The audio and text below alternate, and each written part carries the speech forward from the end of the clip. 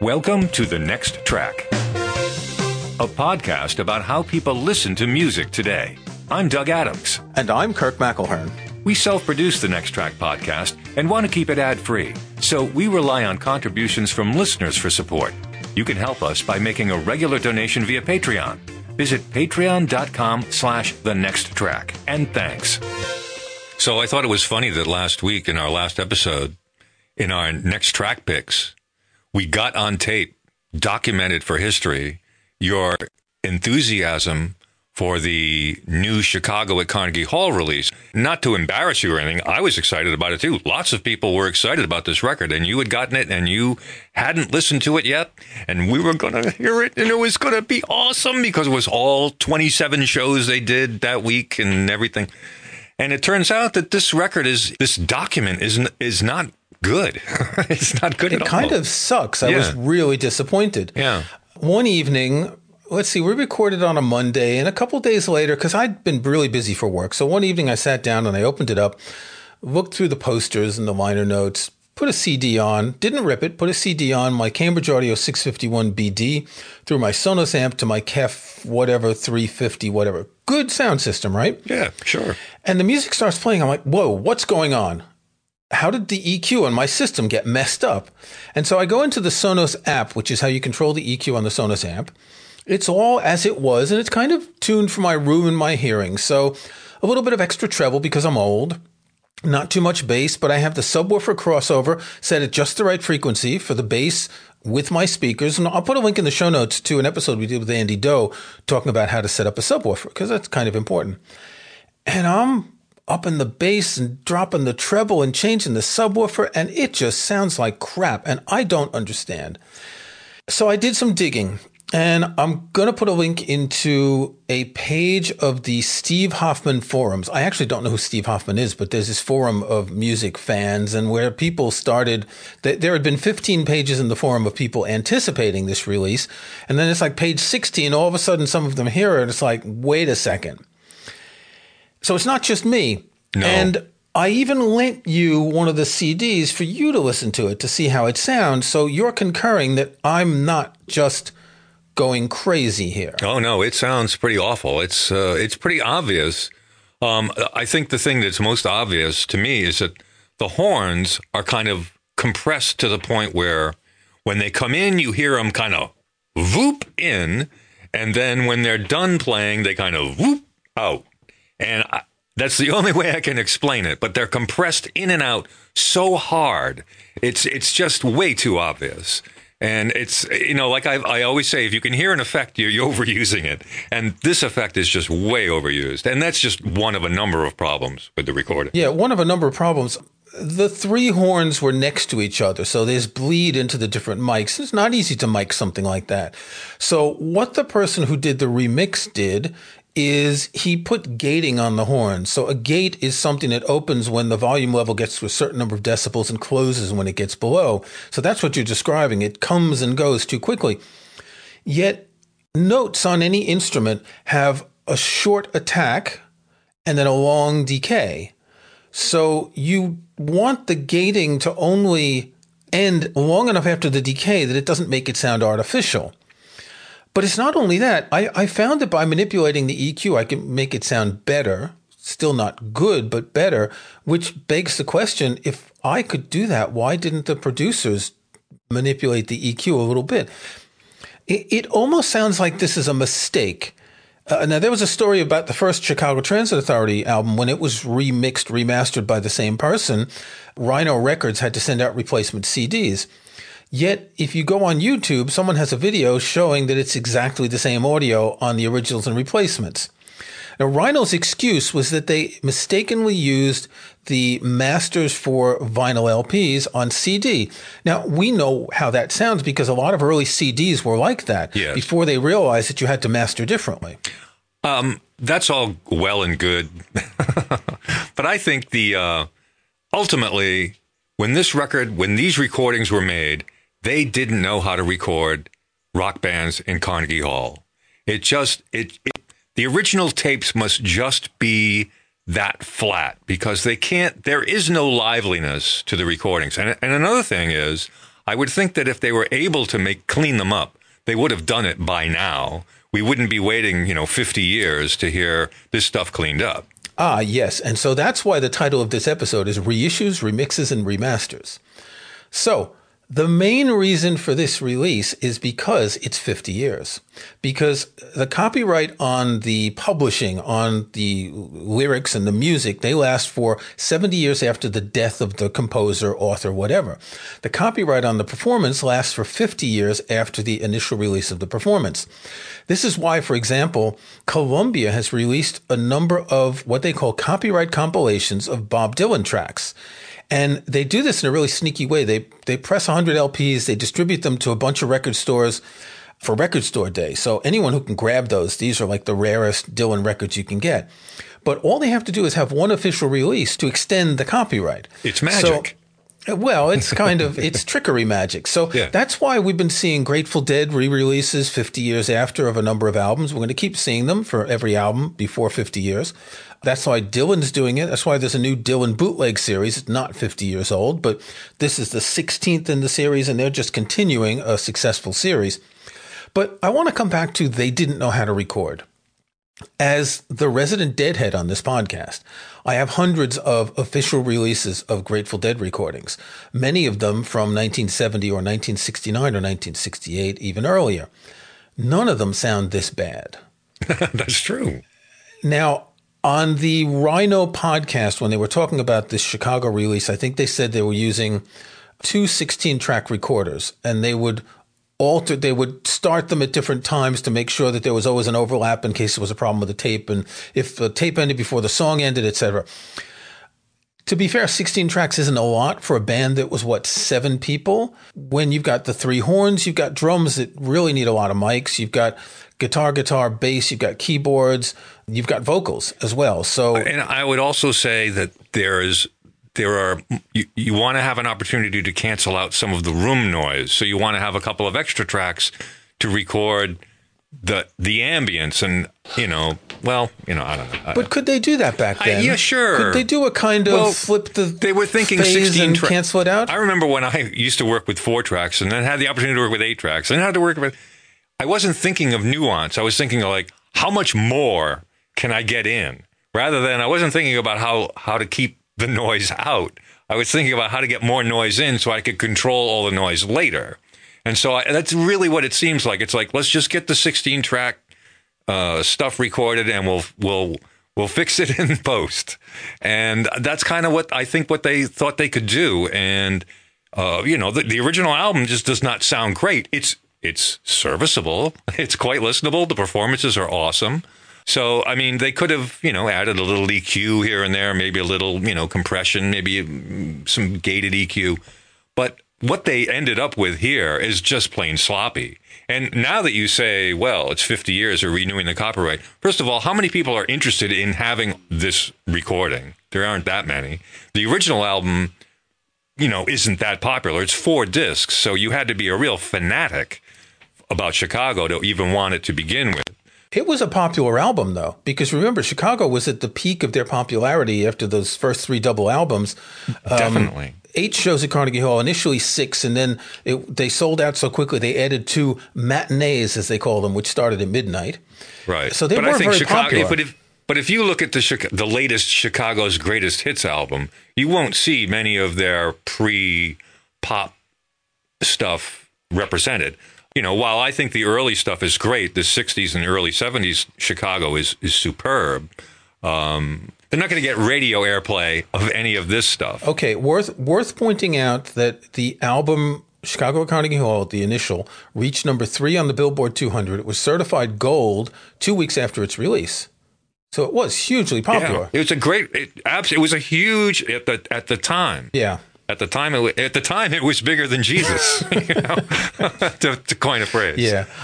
But now, not so much. Well, that's interesting. So I want to just quote a couple of people. I assume Chris Conacher won't mind if I quote an email he wrote me. I loaned him one of the CDs, too. He says, "This is a weird remix. Musicianship is great as always, but there's zero cohesion. It's like everyone is playing on an island. Usually the sum of the parts is greater than the whole.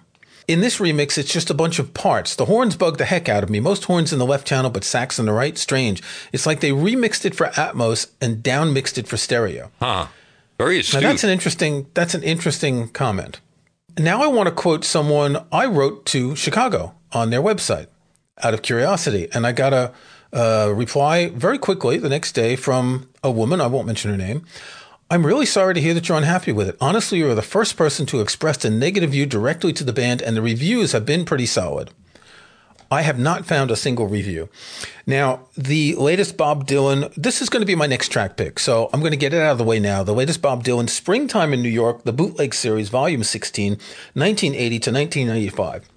Here it is. Haven't pulled off the shrink wrap yet, but I have listened on Apple Music to some of the tracks, and it really sounds good. 54 unreleased tracks, including an extraordinary alternate take of Blind Willie McTell, arguably the best song from those sessions for the Infidels album. Why in the world did he not include it on the album?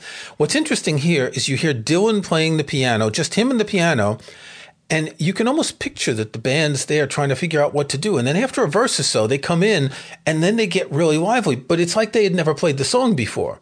And it's a really rousing recording. Anyway, there were reviews of this the day it was released on Rolling Stone, on all the... You search for, Dylan Bootleg Series, Springtime in New York review, you'll find dozens. Not one single review of the Chicago set on any major medium. I found one small review, like 4 paragraphs where they barely talked about the sound on some weird website.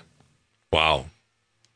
See what I mean? It's like not, it's not connecting with the people. Or maybe it's so bad, people are embarrassed to say how bad it is. Well, I'm not. You see, I'm wondering if Rhino didn't even send out review copies. This is not sold on Amazon. It's only sold directly by Rhino, which is a part of Warner Brothers. Rhino's the part of Warner Brothers that does all these archival releases, including the Grateful Dead and the Complete Little Feat or Tom Petty and, all that stuff from the 70s. Normally they're great. I love Rhino. They are a superb company. Exactly. But I'm thinking they knew how bad it was. They didn't send any review copies out. They're trying to keep this quiet until they sell out. And I find that incredibly cynical because there was a bit of expectation among fans. To top it off, I went on Facebook and joined a group about Chicago. I think it's called Chicago, the Band Past and Present or something like that. There is not a single person talking about this. And so I posted this morning and asked, has anyone heard this? Any comments on the sound quality? And no one's yet replied. Now, of course, there's a time zone difference. Rhino? How do I get some of this? How do I get some of this non-playola? Yeah, exactly. So I'm really surprised that it's so disgusting. Anyway, we've got reissues, remasters, and remixes. And reissues are probably the most common where, okay, this was a popular record. Let's make a new version. Let's add a couple of bonus tracks because all the things that were the B-sides of the singles or maybe a couple of live tracks, we add them to that. Remasters is when you've got the original mix and you tweak it. Now, this is a total remix because they went back to the original 16 tracks and they did all sorts of stuff. The real question is, in some cases it's worth it, right? In some cases, you know you can do better and you want it to do better. But very often I'll hear a remaster or a remix and I'll think, well, I have this imprinted memory of this album and it doesn't sound like this. It's like if someone were to do a remaster of the Joy Division's first album, Unknown Pleasures, with those muffled drums going boom, boom, boom. Let's clean that up. Yeah, you don't want that because that veiled sound is part of the attraction of Joy Division. I think one of the most notorious remaster and release people is Jethro Tull. They've had a lot of their records have been remastered by what's the gentleman's name? Stephen something. Right.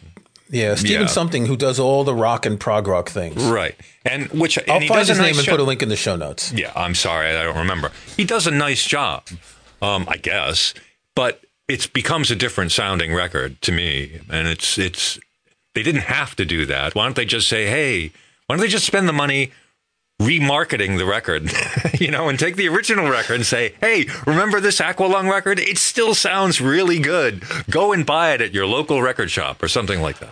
I think we have different expectations because of the quality of digital Suppose so. The warts stand out a lot more on old analog recordings. And, everyone who's into analog thinks that analog sounds better, but it's not true. A lot of these old recordings that not only they didn't sound good originally, but the source tapes weren't great. And this is hidden by the LP format. Yeah, well, that's true. Yeah, that is true. Speaking of needless releases, I think I've mentioned this before, the Who Live at Leeds, which expanded into every release became bigger and bigger till finally they weren't even at Leeds anymore. They also recorded concerts in Hull. So, I mean, there's a ridiculousness factor. Hull's not that far. No, I know it's close, but it's like how much Who do you want to hear? Anyway, the other album that I really like is Humble Pie's Performance Rockin' the Fillmore, and that was recently re-released as all 4 shows. So they played 2 nights, 2 shows a night, and now you have all 4 shows. That's kind of nice. That's kind of interesting. If you're a fan of the original record, it's fun to hear how the songs are being developed over the shows and over the nights. That's fun. I understand listening to different renditions of the song is fantastic, but collecting every recording or expecting to be able to sell every recording of every version is nuts. Yeah. So the Chicago it was originally on 4 LPs, which I think comes out to about 3 CDs. In 2015, they added some extra tracks to fill it, and now you get all 8 shows. And I think what's interesting is on this Rhino podcast, they were saying that in each show, there's at least one song that was only played in that show. The set list changed every night. So there's more of a Grateful Dead-ish variety. There's not a lot of improvisation other than Terry Kath on guitar, but you are going to get a different kind of thing than The Who that would be playing the same set list every night. So there's a little more variety. I'm thinking back to that Yes set a few years ago of the 7 concerts that were recorded for the Yes Songs album. And they were almost note for note the same. And all the Yes fans on forums were saying, yes, but the banter between the songs is different. It's like, right, the banter. Seriously, you don't need to buy 7 concerts, 15 CDs or whatever it was just for the banter. They could have made a best of banter CD. That would have been enough, wouldn't it? With just a CD, and then you can mix it yourself. Exactly. So the thing about remasters is there have been a lot of contentious remasters. Remember those 2 Beatles sets in the 90s? The one had the red border and the one had the blue? Oh, yeah. Well, they were hated. But it's funny because, ladies and gentlemen, every radio station I've ever worked at had those recordings, and that's what we played on the radio. Okay. So it's really kind of, I know they weren't liked, and I wouldn't own them myself, because they just weren't right. But every radio station, in order to cut down on the number of LPs, Beatles LPs, you only needed to play the 12 hits or whatever they're out. Yeah. Oh, there was a lot more. They were double LPs. I think we had they were double CDs when they were released. We would use those for the older stuff, and then you'd have Abbey Road and Sgt. Pepper, but I mean, as far as like hearing them all the time, those are the ones that we played. Yeah. So it's kind of weird. So the whole reissue, remaster, remix thing is obviously just for money. I think a good example is the big classical box set, which is a different kind of thing because if you're gathering together every recording that Glenn Gould made, you're making it easy for a fan to buy in one box everything that was on 60 or 80 LPs. If you gather all of Leonard Bernstein's recordings on, say, Sony Columbia, which is only half of his output, it's the same idea. You can make a compilation, and that's a little bit different. In classical music, it's not often that these recordings are remastered, though, because that is a lot of work. It's also interesting that you don't, well, again, classical music is different, but, how many recordings of a composition need to be made? Like there's one version of Thriller, but how many versions of the Brandenburg Concerto are there? It's really that's an interesting debate. Dichotomy, right? Yeah, it's the perennial debate. Yeah. There's obviously interpretive differences, and the size of the orchestra. Just to use a concerto as an example, there are plenty of reasons to do it, and there are people who do collect different versions of recordings. I've got 25 Goldberg variations. There's other classical works I have. Charles Ives' Second Piano Sonata, at least a dozen, 15 if not. And that's because there was a different amount of expressivity. But in the classical area, you have to look at the way this is all financed. In most cases, the performers, that is the orchestra, were paid a flat rate and they get no royalties. The stars, whoever's name's on it, be it the conductor or the soloist, they may still be getting royalties. But it means that it's relatively inexpensive for a label to put out a big box set of classical discs. They cost $1 each for the disc with the sleeve. If they don't have a lot of royalties to pay, if it's public domain music, which in most cases it is, then it's just kind of a way to keep the machine going, isn't it? You've got a lot of people who, let's say our age, who grew up buying music in the 70s and the 80s, and like, you've got a lot of music, but you kind of want to, maybe you're a completist about Leonard Bernstein or Glenn Gould, and it's like a new box set is nice. I can think of at least 3 complete Glenn Gould box sets that were released over time in just, the past 15, 20 years. So they're doing the same thing. The first time they collected it with the original artwork in the Columbia album shrunk down to CD size. The second time, I think they remastered it. And then the third time, it was like a different compilation, which included DVDs and stuff. The remastered version, was that just to make it competent and with modern technology? Was that just to accommodate the CD? I don't think it made that much of a difference because they were well recorded and mastered. But I think they marketed it as remastered. Yes, of course. This is a plus. When you're thinking, well, I've worn out that old CD, I need to buy new CDs now. Sure, yeah.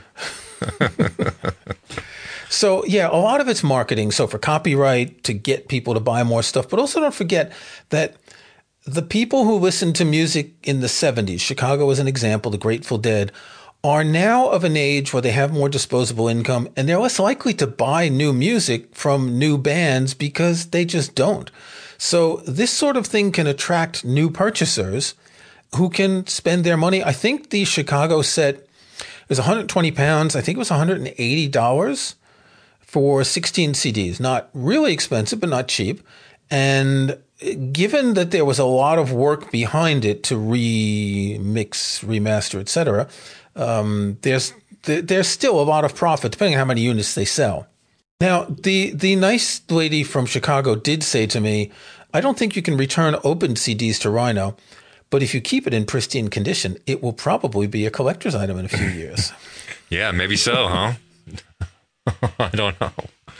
I don't know. So there are things that, like, because I was saying in the last episode, I used to really like Chicago in this period. So I don't buy a lot of CDs. So this was something worth getting. Dylan, on the other hand, I do buy all these bootleg series.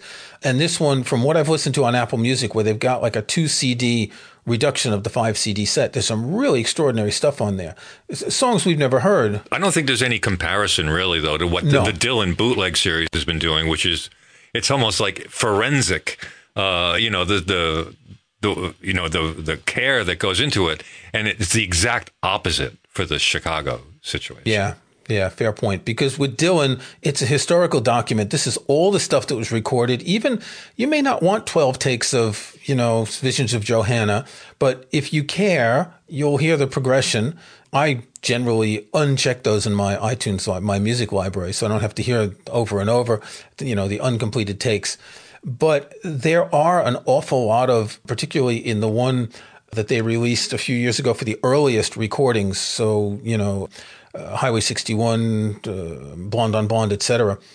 There are some extraordinary versions of songs, kind of like I just said, Blind Willie McTell, where the band doesn't even know the song and they're just picking up. And it's almost like live recordings, the differences between the live and the final studio version. Yeah. And that's interesting. That's fun stuff. I enjoy it too for the same reason. I like to hear how the song progresses, but you don't want to hear it progressing twice every time. Yeah. No. Maybe listen to 1 or 2 alternate takes. And this Blind Willie McTell, let me tell you, it kicks. All right. Do you have an extract pick? Yes, I do. As we frequently do, we mention albums as touchstones, as milestones, and assume that, well, first of all, there's a certain amount of familiarity that both of us have with it. And second of all, that our listeners have a familiarity with it. And one of those albums that frequently comes up and that I've been seeing a lot of references to recently, I'm not sure why, is Frampton Comes Alive, the Peter Frampton album that came out in 1976 that launched him into stardom and set a lot of high expectations for him that didn't pan out too good, but that's okay. So we mentioned these albums, like Frampton Comes Alive, and while I'm able to reference it and talk about it and, have a great memory of it, to be frank, I haven't listened to it in its entirety in any kind of critical way in probably 40 years. Now, it came out in 1976. It was huge. It was everywhere. You heard it everywhere. All the guys had it. You could listen to it with your girlfriend. Your girlfriend liked it. The girls liked the record. It was a great record. It had a huge impact on a lot of people. Just, sold millions of billions of records. But I just haven't come back to it. And the funny thing is that I remember playing it on the radio. I remember, it was huge. You get requests for it. Play Do You Feel Like We Do? But eventually it kind of petered out. And Peter Frampton, no pun intended. I think it deserves a good listen. So I'm going to, sometime this weekend, turn the lights down, shut the door, kick the cats out, and give a listen to Peter Frampton's Frampton Comes Alive double live LP from 1976. It's my next track. This was episode number 219 of The Next Track. Thank you for listening. You can start or join a conversation in the comment section of this episode's show page at our website. You'll also find links to some of the things we talked about in the show notes for this episode. Just visit thenexttrack.com. You can follow us on Twitter at NextTrackCast. And don't forget, you can support The Next Track by making regular donations via Patreon. We are ad-free and self-sustaining, and it's your support that keeps us going. Visit patreon.com/thenexttrack. I'm Doug Adams, and for Kirk McElhearn, thanks again. We'll talk to you next time.